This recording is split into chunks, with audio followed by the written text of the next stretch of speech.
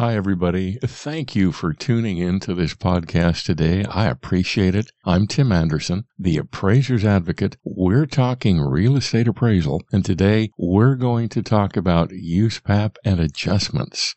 Are they facts or just your opinion?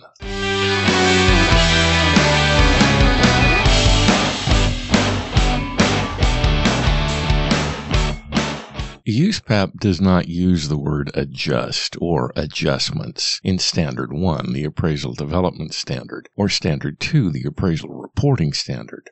Further, USPAP does not require appraisers to make adjustments to anything at any time. Adjustments are a function of what the GSEs want from an appraisal report. They want to mitigate the risk of making a mortgage loan on a specific property, in a specific neighborhood, at a specific time, under a specific set of circumstances.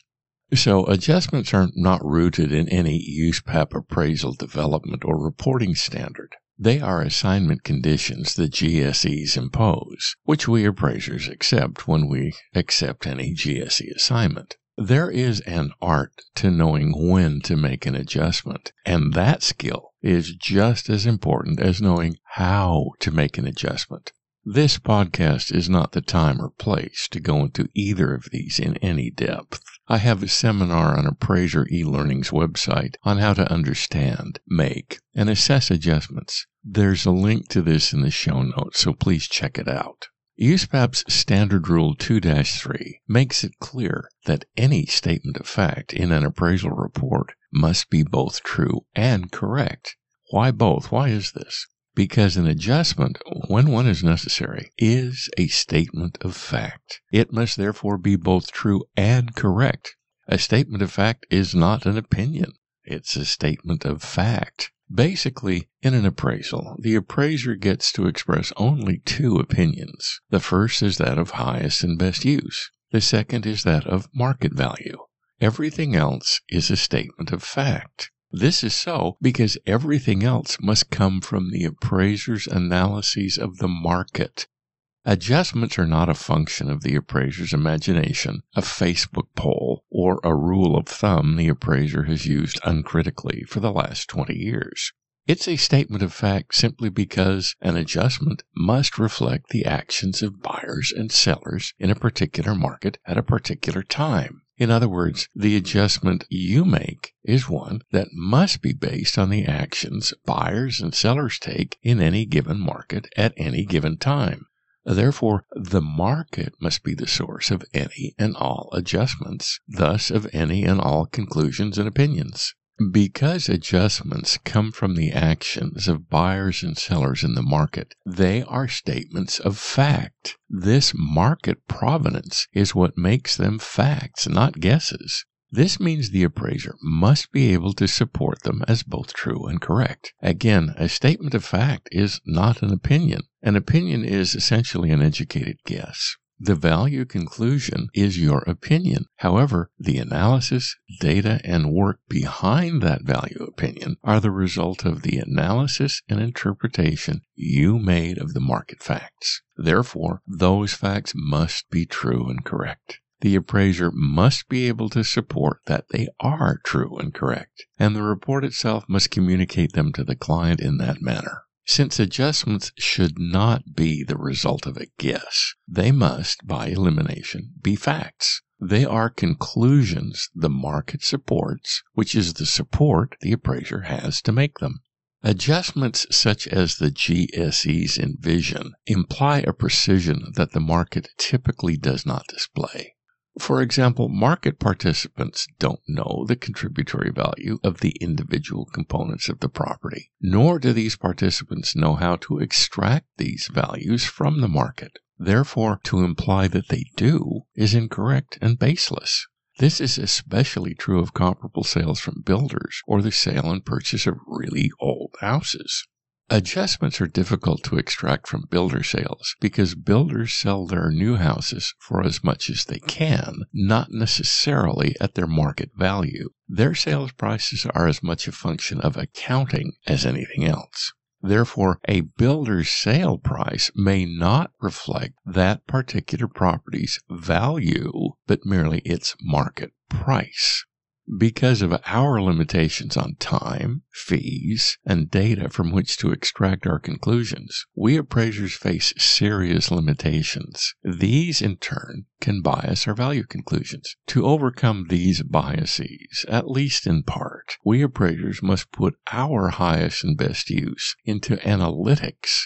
Inspections, photos, typing reports, etc. are the province of clerks, contractors, and trainees. These administrative jobs are typically not the highest and best use of our time, our talents, and our training. Consider your doctor. Does she handle the insurance and billing issues, or does she diagnose and treat? If we want the public to trust us, if we want the public to consider us as professionals, then why do we continue to function as administrators and clerks? Clearly, such functions are the highest and best use of trainees, contractors, and clerks, not experienced, trained appraisers. Let's close the logic loop so we end up where we began. Adjustments, when appraisers choose to make them, are facts, not opinions. Therefore, adjustments must have market support. In the report, there must be a summary of that market support. In the work file must be a complete chronicle of the market support behind that summary. So, remember, USPAP does not use the word adjustment or adjustments. Adjustments are statements of fact. Therefore, they must have market support to show that they are true statements of fact, as well as correct statements of fact. Let's also remember to give the public every reason to trust us as professionals. We do this by complying with the development and reporting standards of USPAP. We do this by authoring appraisal reports that are correct, accurate, reliable, and reproducible. Remember that when you say a swimming pool contributes $12,500 to value, you're making a statement of fact to your client the client should be able to rely on. That statement of fact is that you have analyzed the market sufficiently to know that pool in that property in this market contributes $12,500 to value. You have those analyses in your work file, and you have placed the summary of those analyses in the appraisal report. If an adjustment is merely a guess, if the client cannot rely on that adjustment, if a peer appraiser cannot reproduce that adjustment, why is it in the report? Why does the appraiser certify to the fact that $12,500 in contributory value is true and correct if the appraiser is unsure? To make an adjustment for which you have no support is low-hanging fruit. State appraisal boards and plaintiffs' attorneys understand this. They will do their best to exploit these when they find such misinterpretations to be present in an appraisal and report. This exploitation will not go well for the appraiser. As we give our clients and intended users reason to trust us, we cement our position in the mortgage lending continuum. As we do that, we convince our clients that AVMs, BPOs, and evaluations simply cannot replace appraisers. If we choose not to do that, then our place in that continuum is open to question. And removing us from that continuum is the sworn goal of many of those who oppose us politically. Are we going to let them shoot us with our own ammunition?